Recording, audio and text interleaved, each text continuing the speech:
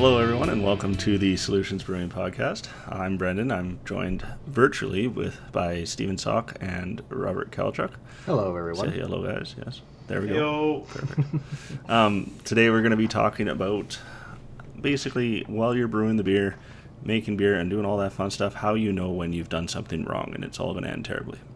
How you can identify it and how you can maybe do some things to help it out or just give up and start over and try again.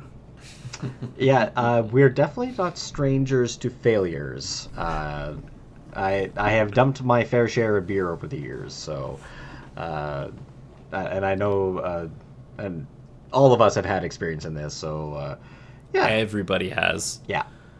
No, you might go for long stretches without something, and then all of a sudden something will go wrong, and then it's pooched. And every professional brewer has had to throw beer away. Yeah. And I think it's actually one of the hallmarks. Like, you aren't a true brewer until you've thrown something away and been really disappointed about it. Been like, oh, that was going to be so good, and damn it. I like to compare it to motorcycle riding, where they say there's like two types of riders, right? There are people who have dropped their bike, and there are people who have yet to drop the bike. No, that's not inaccurate. So it's going to happen. It's just some people it happens later than others. So before we dive into this here, Steve, maybe you can remind people, maybe they just started listening to the podcast and don't know the stages of brewing beer yet. Walk them quickly through that step, and then we can go through how we can probably tell some stories about where we fucked up each stage.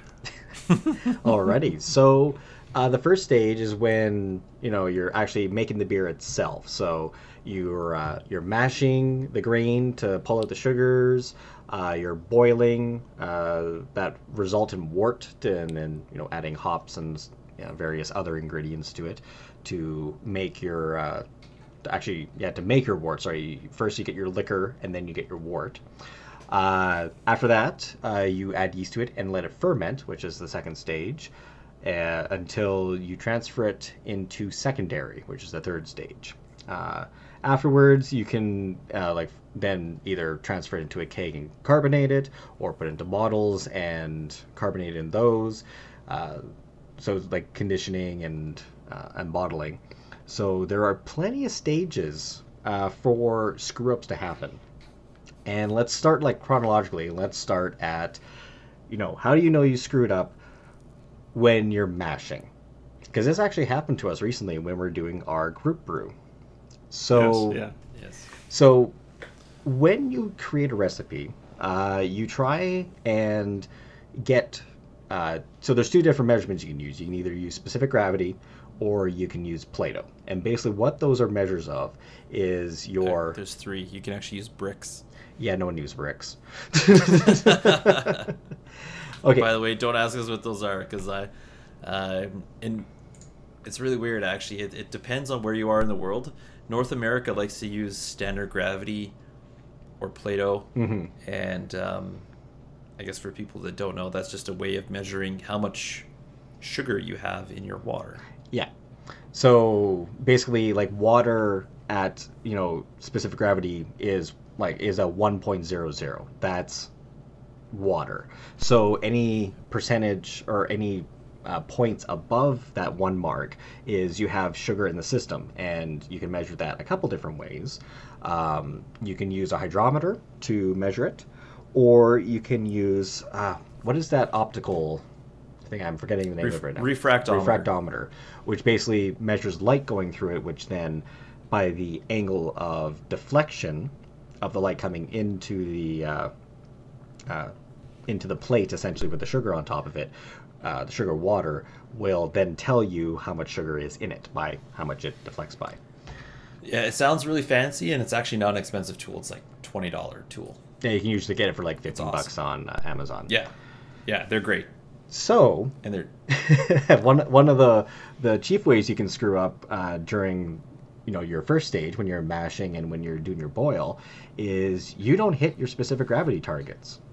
So when you build a recipe, you put in your malt and you put in all your stuff and your temperatures and all that, and it will tell you approximately how, and your efficiency of your system, which for home brewing usually is 70-75%, so program, or you can do it by hand. Actually, there is actually a way to do it by hand, and it's very silly. Don't do that. Don't do They're that. free programs. They're free programs. If you want a good brewing software, it's called Brew Target. Yep. Use that one. It doesn't cost anything. It was an open source software. Yeah. So like you can do it by hand, but use a program for love of God. Like you might have a lot of spare time on your hands, but you don't have that much spare time on your hands. Anyway, so you can do that. There are books for the math if you want to learn the math. Yes. So it'll tell you basically based on all your little factors. At the end of your mashing process, you should have extracted, in your water, you will have extracted this much amount of sugar. Then that's your what's called your original gravity. When you start boiling, you'll then reduce the amount of water in the system, so then that will equate to your final gravity. And what happened with us recently is we were basically recreating dark humor to do our little Christmas competition. Again, new system, and we're still kind of figuring all the ins and outs of actually using it. And we screwed up because the amount of sugar we pulled out was super low. So we were supposed to hit, enough to get about 4.5% at the end product. And it turned out our sugar was low enough that without any alterations or anything, the resultant sugar content was about 2.5 or 2.8% would have been the final alcoholic percentage of the beer. So, we checked half during the process, but yeah, we basically found out it's called tell Rob. It's like, hey, what are we supposed to be at? And Rob's like, here's the number, and we're like, yeah, we're way below that. Right. So basically what happened was using these, for example, we used Brew Target because it's handy. You can kind of predict how much grain you need, and it will kind of help guide you how much sugar you're going to get out of that grain that you can potentially use to ferment to produce alcohol. Mm-hmm. So in our case, we got, for the amount of grain that we used, we got about half of the amount of sugar that we were expecting. So very bad efficiency. Part of that is using some new equipment that we're not familiar with, and this will always happen. You always have some kinks to work out. But yeah, so anyways, we ended up with, instead of getting something that would put us around the 5%, we ended up with something like in the 2.6 range. Yeah. So very, very, very low efficiency. It was terrible. Still worked out for the beers.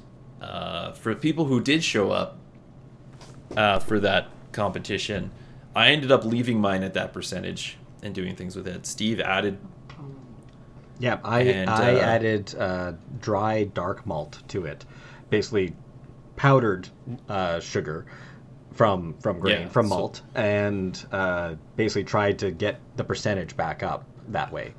I think I added like the equivalent of about 2 pounds of malt extract to actually get it somewhere back up in the 5% range. Yeah, so Steve added quite a bit. Brennan fucked up and did nothing. Hey, just because I got mine professionally packaged back up to the original concentration and unmodified from the original recipe. Yes, I definitely didn't follow the rules of the AKA competition. Brendan showed up with cans of beer. I showed up with a damn good beer. You did. You did show up with a damn good beer. So one way you can basically figure this out during your brewing process is you got to check it. So using the refractometer or taking a little bit of the liquid off of the either the pre-sparge water or pre-sparge volume or after it's been sparged and checking it and seeing what your level is at.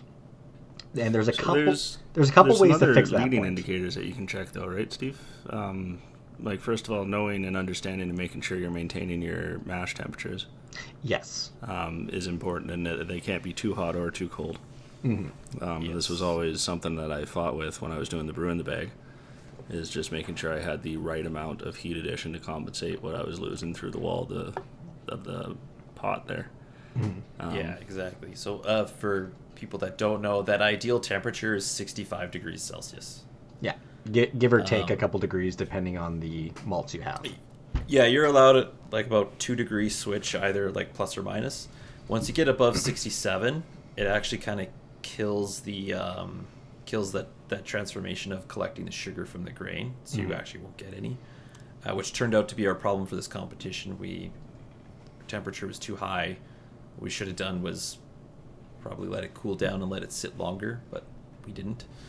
And if you go too low, you have a similar problem. It doesn't kill that transformation of sugars. You just don't get it. It just won't do it. Yeah. It won't like.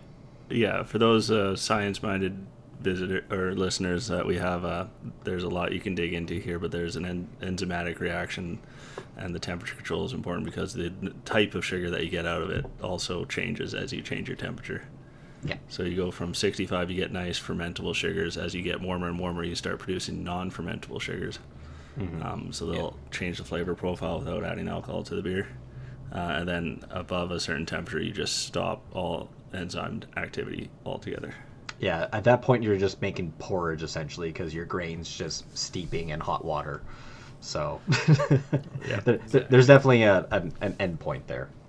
So there is another thing that you can do during the mash, and I've never done this, and it's something I'd be interested in trying at some point, but there's an iodine reaction or something that you can use to check to see if the enzyme activity is complete, or if there's still those precursors present in the wort.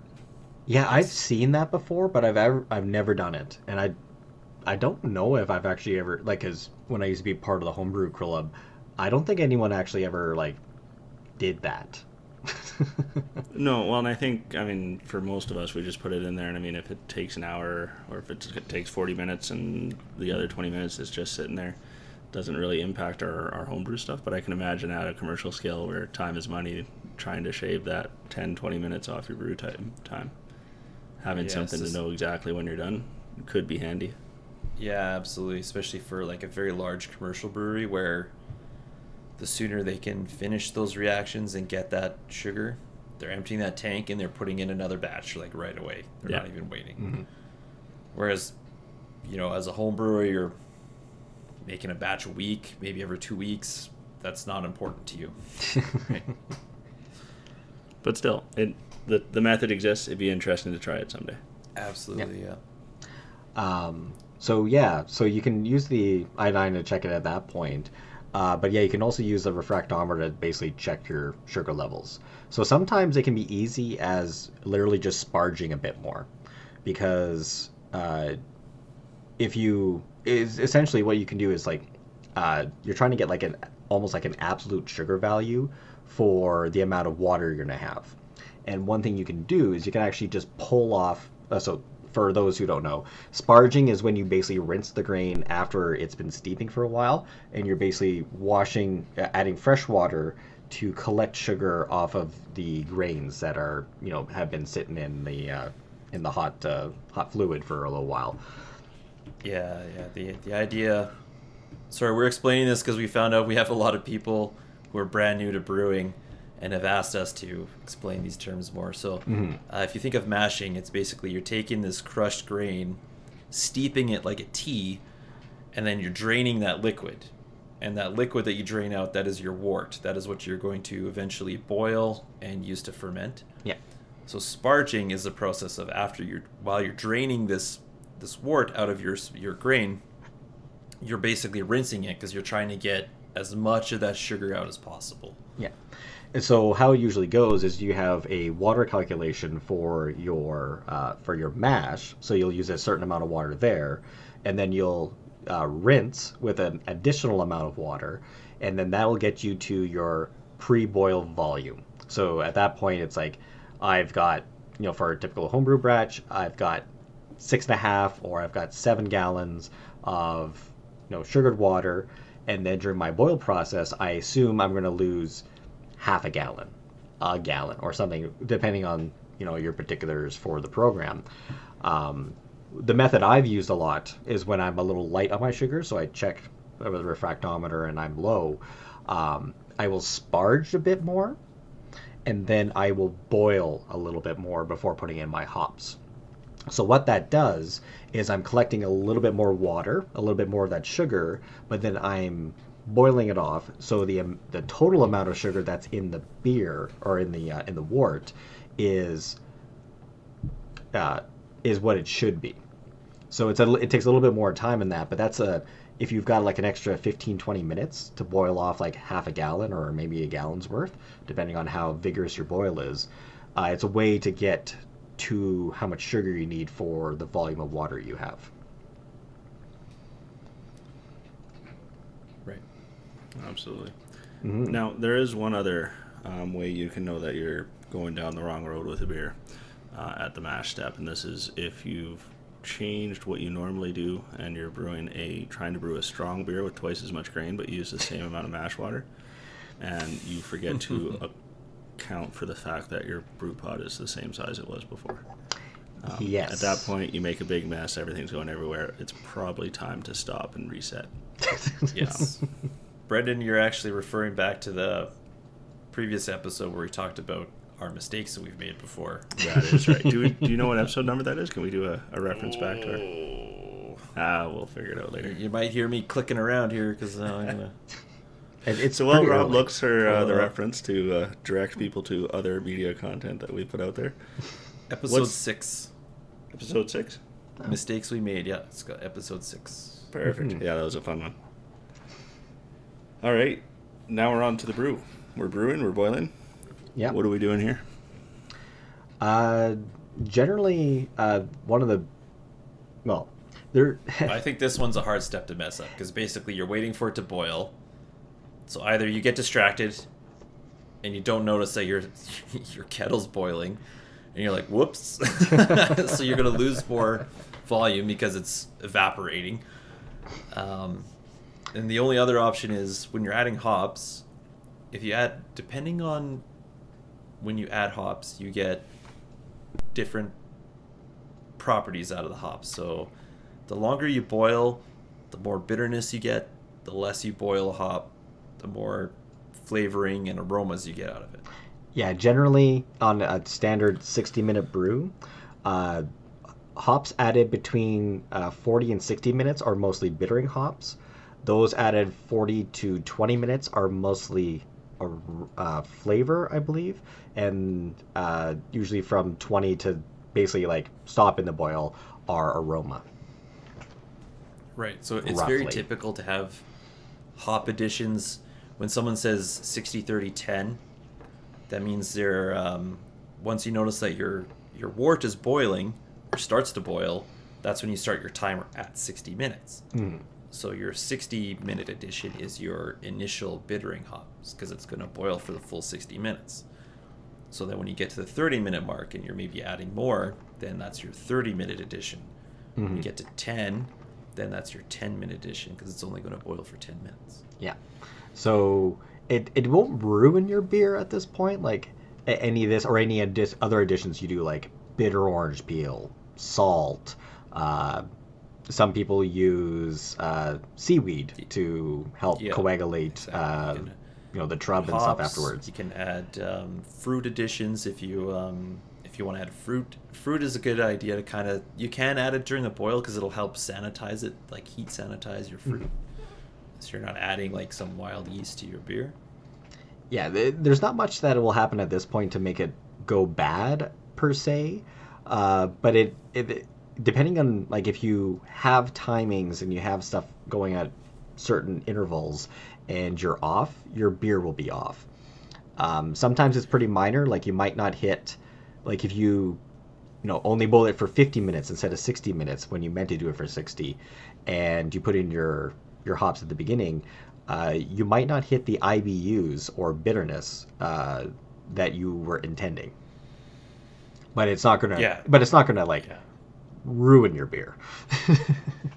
Yeah. So basically, at the boil, the only thing you can screw up is that you didn't notice that it was boiling at the right time. You lost track of your timer, or you didn't set your timers, so you didn't add your hops at the time you wanted. But all it's really going to change, it's not going to screw up the fermentation. All it's really going to do, it'll change the profile. So you might get more bitter, you might get less bitter, depending on which way you made your mistake. Mm-hmm. Oh. The only thing to watch out for, this is kind of like an aha kind of thing that everyone screws up at the start. Your very first hop addition, there is a very violent reaction when you add it to the boil pot. Yes. Yeah, this has got me a number of times. Yeah, so by violent, I mean if you take your hops and just dump all of them in at one time, you'll actually have this reaction that creates this foam called a hop break. And it just goes, boom, comes right up and will very likely boil over. You get a boil over because it will actually come up and over your pot and make a big mess. Yeah, I have definitely burned myself on that a few times. Yeah, but it only happens the first time. So the first time you add it, you kind of have to like sprinkle it in very slowly over like a 20-30 seconds. So it's not like you have to do it super slow, but you don't want to just dump them in. But if you have other additions, so if you, let's say you did a 60-minute addition, you very slowly sprinkle those in. Excuse me. You very slowly sprinkle those in. It'll boil. It'll come up a little bit. You'll see it foam up. As it settles down, you can add more, and you'd be good. And then if, say, you're doing another addition at 30 minutes, you can just dump those right in. You won't have that reaction again. It only ever happens the first time. Yeah, like you might, during later, like you might get a little bit of, as, you know, because usually it's pellets. They might break apart and they might, like, bubble up a little bit. But usually by that point, you're right, it's like it's not as violent. And also you've also lost some volume in your boil pot. So then even if it does, it's not a problem. But you definitely won't have that hop break that will come up. All yeah. right. So then after that, so we're done the boil, you get to the chilling phase.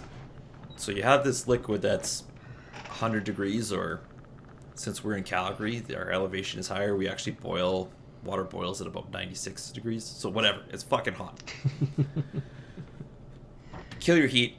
Now you need to chill it down from 96 or 100 or whatever you want to think of it, down to at least 20 degrees.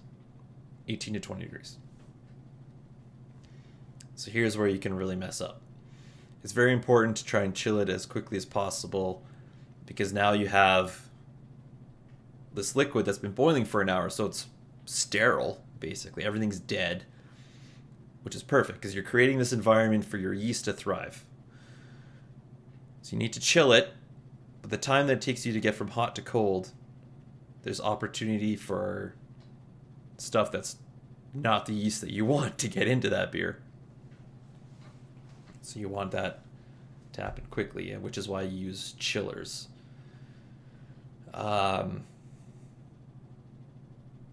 Which is great because you can use these chillers. There's two ways. There's an immersion chiller, which you have basically a coil that you run circulating water, and you put that into your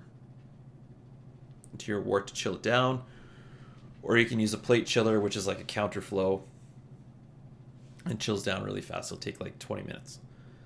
And then you sprinkle your yeast and you're good to go, and you won't have any problems.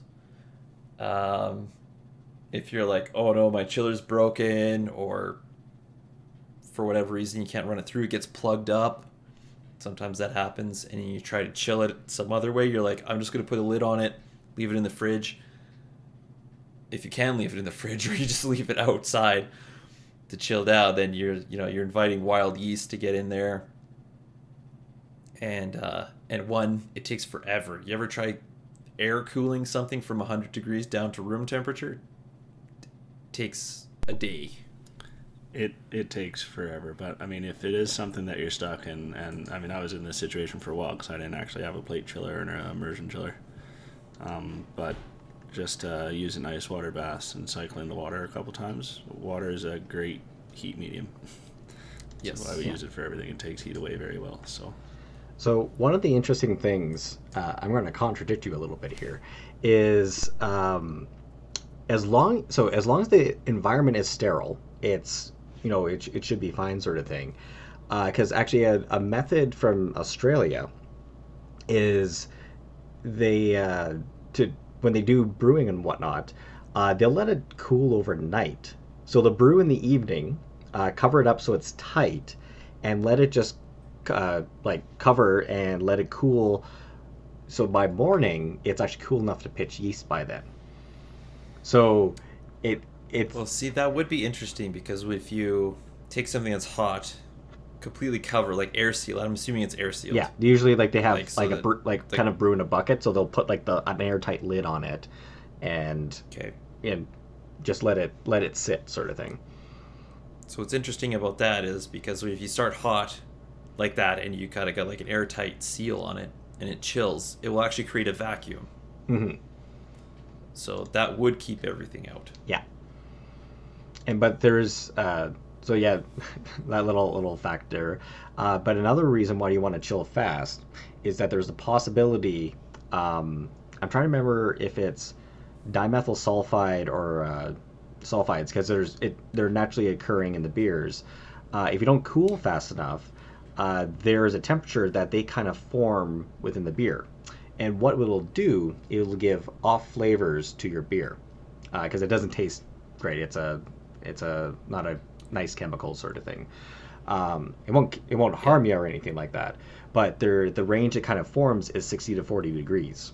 So if you don't get it cool enough, it'll appear in your beer. Yeah, you're right, Steve. That is dimethyl sulfide, which is the common term is DMS. Yeah. Is what everyone refers to that as. And I believe the flavor for that is kind of like Band-Aid. It tastes like Band-Aid. Yeah, gross. Yeah. Okay, so that's chilling. I'm gonna throw this one to Brendan because Brendan hasn't talked in a little while. So Brendan, how do you know that you have things are going bad or things are going off in the fermentation stage?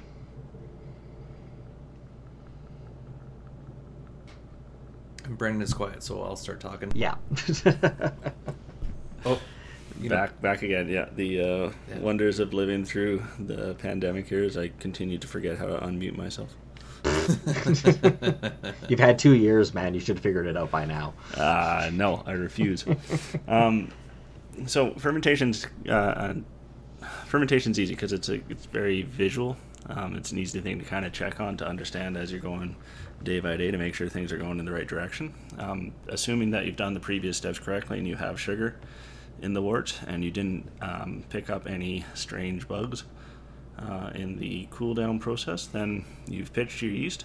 Within about a day, you should have a very prominent yeast and carbon dioxide and foam and all this other fun stuff going on in the beer. You should be able to smell it like something pleasant, and not something that just kind of makes you gag. And it's what's that top called? It's the Krausen or something, I think is the official called the term. Krausen, which is basically like a very white, creamy foam that builds up. That is totally normal.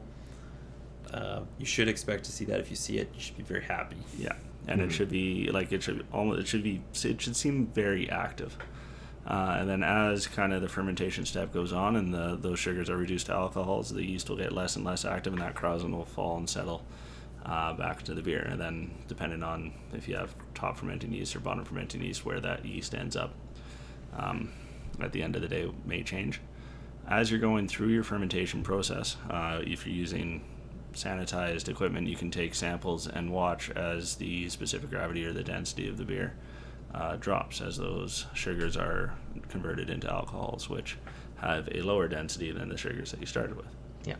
In fact, this is typically how we determine the alcohol percentage of the beer, is going from your initial gravity down to your final gravity or post fermentation gravity, and the difference between that tells you how much sugar was converted into alcohol. Which gives you your APV, or your percentage. Now, if things are starting to go wrong, it'll become apparent that Krausen will either not appear, or you will see something that looks more like other bacterial cultures, or just little pockets of floating things that aren't really taken off. So if there's no sugar, obviously the yeast can't take, but what more likely is there's some other contaminant that's fighting with the yeast for the resources within that, then that will appear as smaller pockets. It'll look off, either very chalky white or green, or those are colors you don't really want to see in your beer. Silky or milky. is Yeah. one of the ones Yeah. I say if it has strands, it's not good. Yeah, basically healthy fermentation. You have like almost like a light brown cream kind of color, and it'll be very bubbly, very bubbly. Hmm. Um, And if you have like other, we just call them infections. If you have an infection, like I had one last year that did this, it'll look like, instead of like a creamy foam, it'll like develop a film. It looks like a film across, and it'll have very few but large bubbles on the top, and it'll be like white, like almost pitch white. Yeah, and And- the bubbles will look wrong. They almost look like pustules. Like you would pop Yes. them and like stuff would come out, except it's just a bubble of air. But it's not good. yeah. So it's not good for beer, but if you're making vinegar, it's great. So this is why I was saying fermentation's easy though, because if it looks off or it smells bad or something like that, then it's it's off. Or if it turns green, you definitely know it's bad. Yeah. Yeah. So and the unfortunate part about it though is that if it does go at that stage, there's not a lot you can do to recover. It's No. This At that batch, point, batch it's is pooched. spoiled. You got to dump it, start all over again. Like if you Do a catch, thorough clean of all your equipment. yeah, if you catch it early enough, sometimes what you can do, especially like with the ones with the film on top, you can sometimes, if you like put in a siphon or something like that, and you pierce the top layer without like pushing any of it down, you can sometimes pull off the bottom and then leave like a good layer, and then what you think the infected layer is on top of, and try and pull that out. But generally, once it's got other bugs in it, it's toast.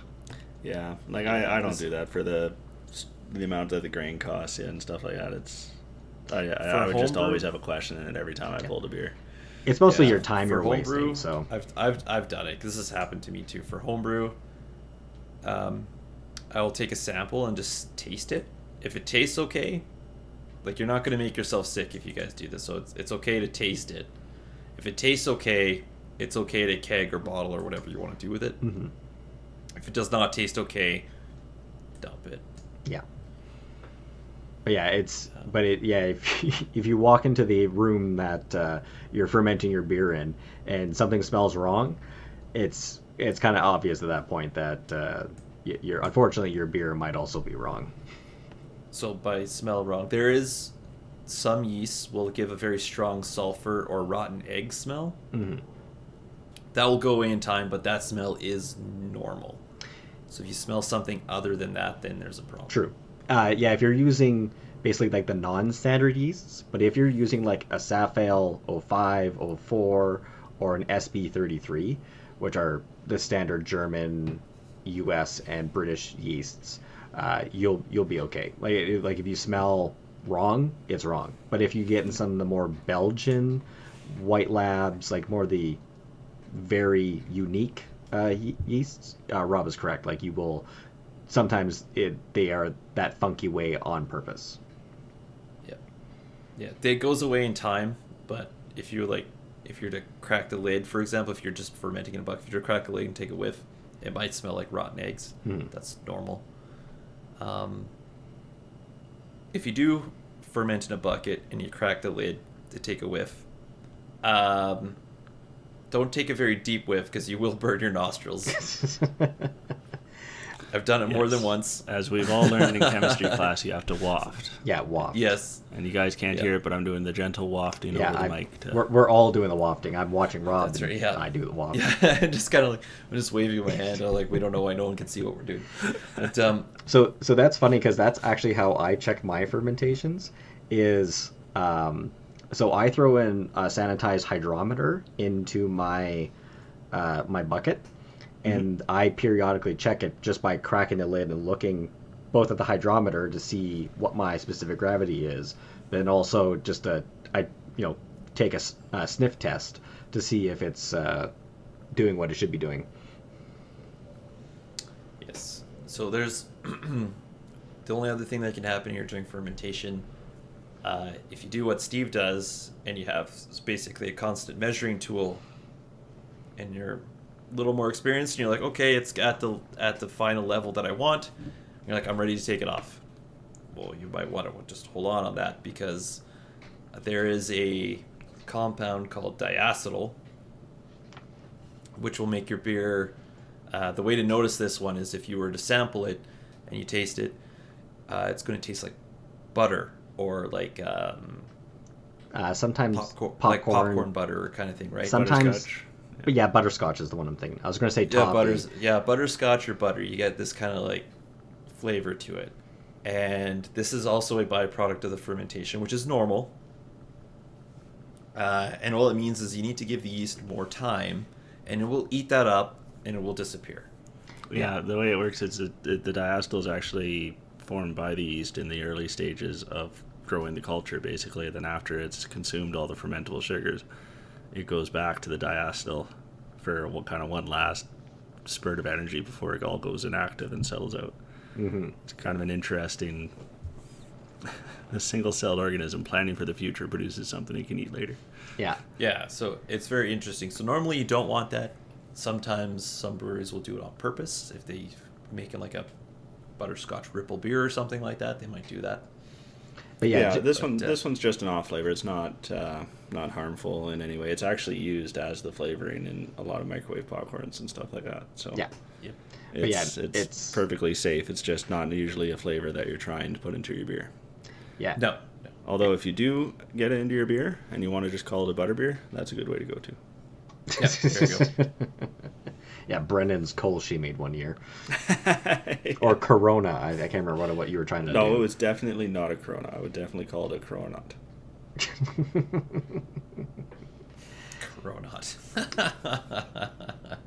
So I think that's about it for fermentation. It's pretty, like, there's a lot of things that go wrong during fermentation, but it's pretty simple, essentially. So I have one last note on the diacetyl, actually, Oh. because it's not just a time thing.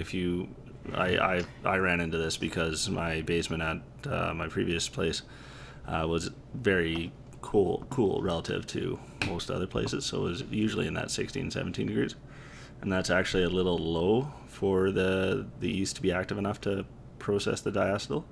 So if you run into that, just having a couple days of primary fermentation at a slightly higher temperature, kind of that 19, 20 degrees. That's a good point, Brendan. That reminds me of another one. That there are also two types of yeast. So there's an ale yeast and a lager yeast. Mm-hmm. Ale yeast likes to ferment at like 18, 20 degrees. If you go too low, the ale yeast will actually just go dormant. It won't even ferment. It will reactivate when you heat it back up. Lager yeast likes to ferment at like 5 degrees Celsius. Nope, sorry, 10. Between like 10 and 13. Yeah. And it will do the same thing. If you go too cold, it will go dormant. If you go too warm, then you start to get these weird off flavors or whatever too. So Yeah. that's something to watch out too for. Sorry, Brandon. Nope, that's quite all right. That's like kind of goes in that same trend that I was saying, is the temperature matters for primary fermentation, and that's something that you can pick up on and adjust and react to in real time, which is nice. Yeah. Yeah, so that's one of the things too. If you're like, oh man, I'm like fermenting, it's been a while, like how come I'm stuck at whatever level, I can't get it down lower, check the temperature. Yeah.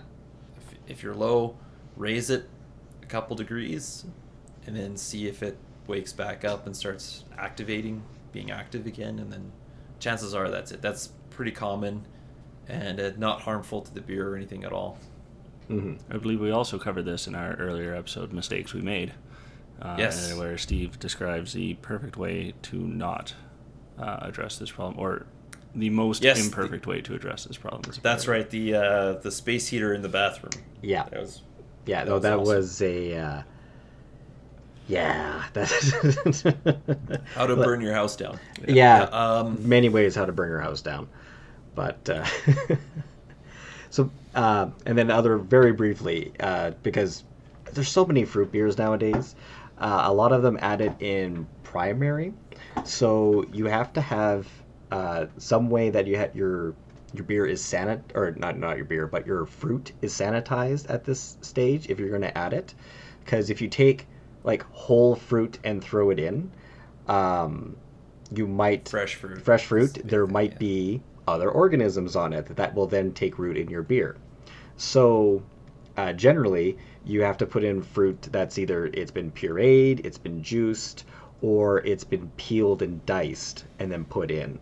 Hopefully with clean hands. Because, yeah, if you put in a fruit that's got a skin on it, there's a very high chance that there is something else on that skin.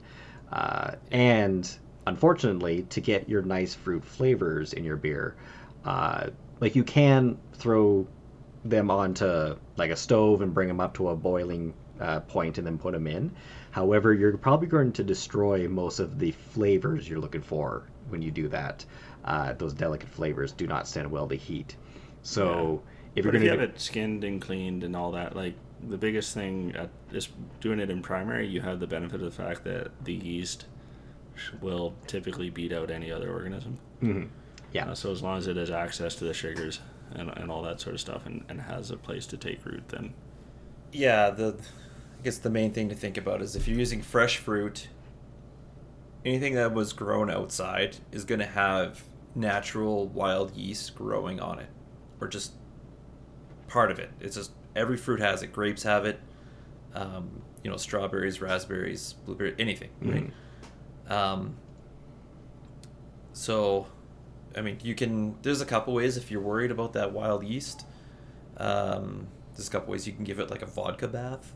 The vodka will kill off whatever's on it, and because vodka is a neutral spirit, it's not going to imbue other flavors. I've frozen them. You toss them in the freezer, let them freeze, because the extreme cold will kill everything too, and then you can put that in something. Which is why I like to use frozen fruit. The nice thing about buying packages of frozen fruit is the package is sealed, it's frozen, so you can take it out of the freezer while you're brewing, and you can leave it on the counter to thaw out while you're doing the rest of your brew day, so it's at like a warmer temperature when you add it to your fermenter. But at the same time, because it's in a sealed bag, you don't have to worry about it being contaminated or anything. Weird things. Yeah, exactly. It's like a sanitary way of doing something.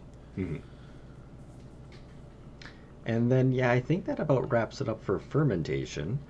So usually at this point, you then move the beer from your primary to your secondary for the reason of just letting your beer settle, letting the flavors develop, and trending towards your final product. And generally, any of the problems that happen in primary can also happen in secondary. So if you have improperly clean equipment or anything like that, transferring it over, you can definitely pick up something else, which is the same thing. You smell test or visual test. If you look into your carboy and you see something that doesn't look right, and then you maybe pop off the top bung or something and take a little sniff or whatever, same rules apply. Yeah, so the key thing with secondary is making sure that it's airtight, right? So you have or not airtight, I should say. You have the airlock on there so that stuff can go out, nothing can get in. Because you do not have the advantage of the yeast being the big boss in town that can beat out anything. That's right, yeah. By the time you're putting in secondary, the fermentation is basically done. You're letting yeast settle down. Gravity will do its thing. The yeast will fall to the bottom of the bucket or carboy, whatever you're using. And then, yeah, the only way anything goes wrong there is you didn't clean and sanitize your gear properly. Yeah. And yeah, it's basically like there's not, if you're doing an addition in the secondary, which is a little less common than doing it in your primary, same rules apply. Like if it's a fruit addition, or if it's a spice, or maybe you're putting oak chips in it or something, or lemon peel, who knows. Same rules apply if you haven't sanitized it or cleaned it in some way. There's a high chance there's something else riding along with that ingredient that you're putting in. That's right. And then after that, the next step is packaging it, however you decide to package it. If you're home brewing, you're typically going to be bottles. No, we covered this on a previous episode. Bottles aren't worth the effort. Put it in kegs. That's right, yeah. Carbonate it, nothing ever goes wrong. That's right, yeah. So generally at that point, when you're carbonating it, like the CO2 should inhibit anything. Like if it did pick it up between your secondary and your final thing, but stuff can still grow. It was at a friend's house. I'm not gonna name who it was. One time when we were doing, we were sampling bottles of his that he had done, and we opened up one, and out of the batch of however many, he had like 60 some bottles. This one that I had chosen and cracked, the smell that came off of it, the sulfur that came off it, essentially, it wasn't. It was just wrong. And what it turned out, it was that when he had tried to cap it, he had it hadn't sealed correctly. So a little bit of air got in, a little bit of something else got in, and yeah, it was very, very unpleasant. So same rules apply: clean beer, clean gear, sort of thing. Yeah, I'm trying to look up the episode of where we talked about kegging versus bottling, and I can't remember which one it is. It's one of the early ones. I think it's like episode 9 or episode 10. No, I think it's. We should do this podcast with just up on the wall the names of all of our episodes. There's only 30 odd of them right now, and then we can quickly reference and be like, yeah, there it is. Yeah. Well, as of this recorded, we've had 33 prior episodes. I think the one where we talk about bottling versus kegging, I believe, was Common Pitfalls, which was episode 16. There we go. Episode 6 and 16. If you want to learn more about the topics we discussed today, go check those out. Yeah. Yes. We might have even talked about bottling kegging on episode 6 versus one of the mistakes. So maybe it does come up fairly frequently, but I maintain adamant that bottling beer is a waste of time. Yes. Other than the convenience factor of being able to take it somewhere, but you know what? You could keg it, and you can always fill up a bottle and then go. No, I got other special tools for that. I should bring them to the next one. Next time we're in person, I'll show you all the fancy gadgets I got to avoid putting stuff in a glass bottle. Put it in a bigger glass bottle. Oh, yeah. Well, you talk about growler or something like that. No. Well, growlers are one thing, but I got some fancy. They're like the steel vacuum sealed. One of them's even got a little picnic tap on it. It's still a growler. Oh, one of those ones. Those are really fucking cool. They're awesome. I love those things. It's still a growler. Awesome. They're expensive, but they're awesome. Yeah, they take like those little like 250 gram CO2 canisters. Yeah. Give it a little shot every time you pull a beer. Mm-hmm. It's still a growler. It's a very fancy growler, but it's awesome. Yes. But it's not a bottle of beer. No. I was going to say, at this point, there's not much left to screw up on the beer. If you've made it to bottling or kegging, if it hasn't gone wrong by this point, and again, you still have clean beer, clean gear sort of thing, I don't think there's much else that can go wrong, though. No, not really. Oh, actually, sorry, there is one thing. You can overcarbonate. Depends how you carbonate, but if you're kegging and you're just hooking up your keg to CO2 and carbonating that way, it's really hard to overcarbonate that way. Yeah.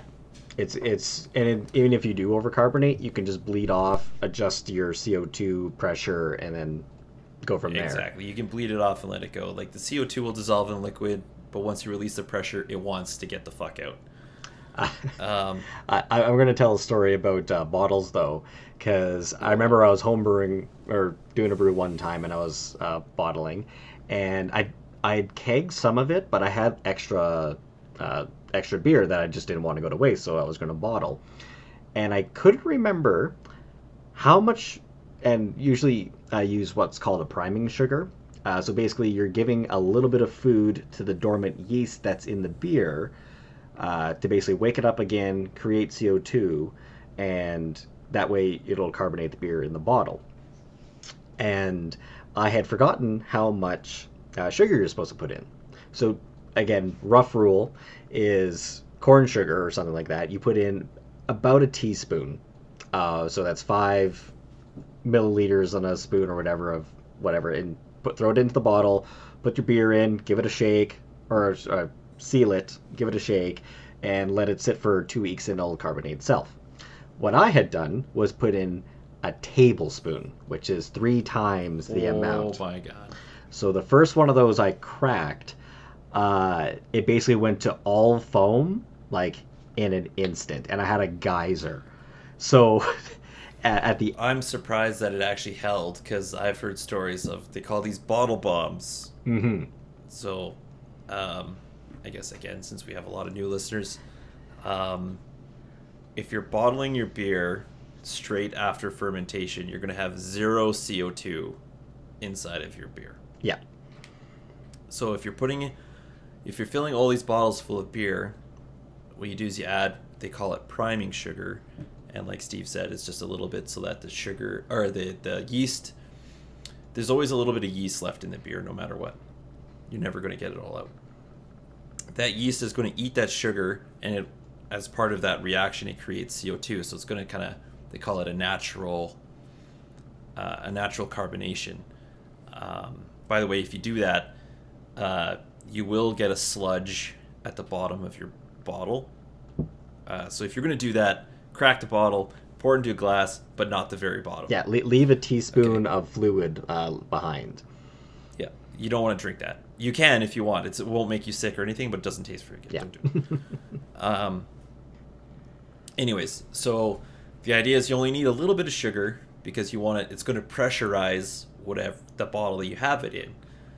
So if you ever hear the expression bottle bomb, this is where it comes from. If you add too much sugar, like what Steve is talking about, when you open it, you're either going to get an eruption of the CO2 coming out in the form of foam, or if you add too much and your bottle can't hold it, so you're going to have one of two things happen. Either the cap that you have is going to pop off and it's going to just shoot off, like hit the ceiling kind of deal. Like you could have these things on the floor and it'll hit the ceiling. Or if that seal is really tight and your bottle is weak, it will shatter the bottle. And then you'll just have broken glass and beer on the floor, and you don't know why. Yeah. And maybe beer and broken glass everywhere. And maybe blame your roommate. And then if you made that mistake with one bottle, you probably made it with all the bottles. Yeah. So now you have, what is that? What do you have? If you're doing half-liter bottles, that's 30. And you made 20-liter batch, that's 40 you have bottles, yeah. 40 bottles that are going to explode. So yeah, I was very fortunate because I had kegged the beer, and I only had like 15 or 20 bottles, so it wasn't that many. But yeah, that learned that lesson once, and unfortunately, those beers were undrinkable because by the time you popped it off, like even if you did it in the sink and it like foamed, at the end of it, like if you poured it into a glass, you would eventually collect enough beer to have a beer, but there'd almost be no CO2 left in it because it all had violently left the beer. So you got basically a flat beer. Yeah. Or you get really drunk because you pop it off and you try to sprinkle the foam.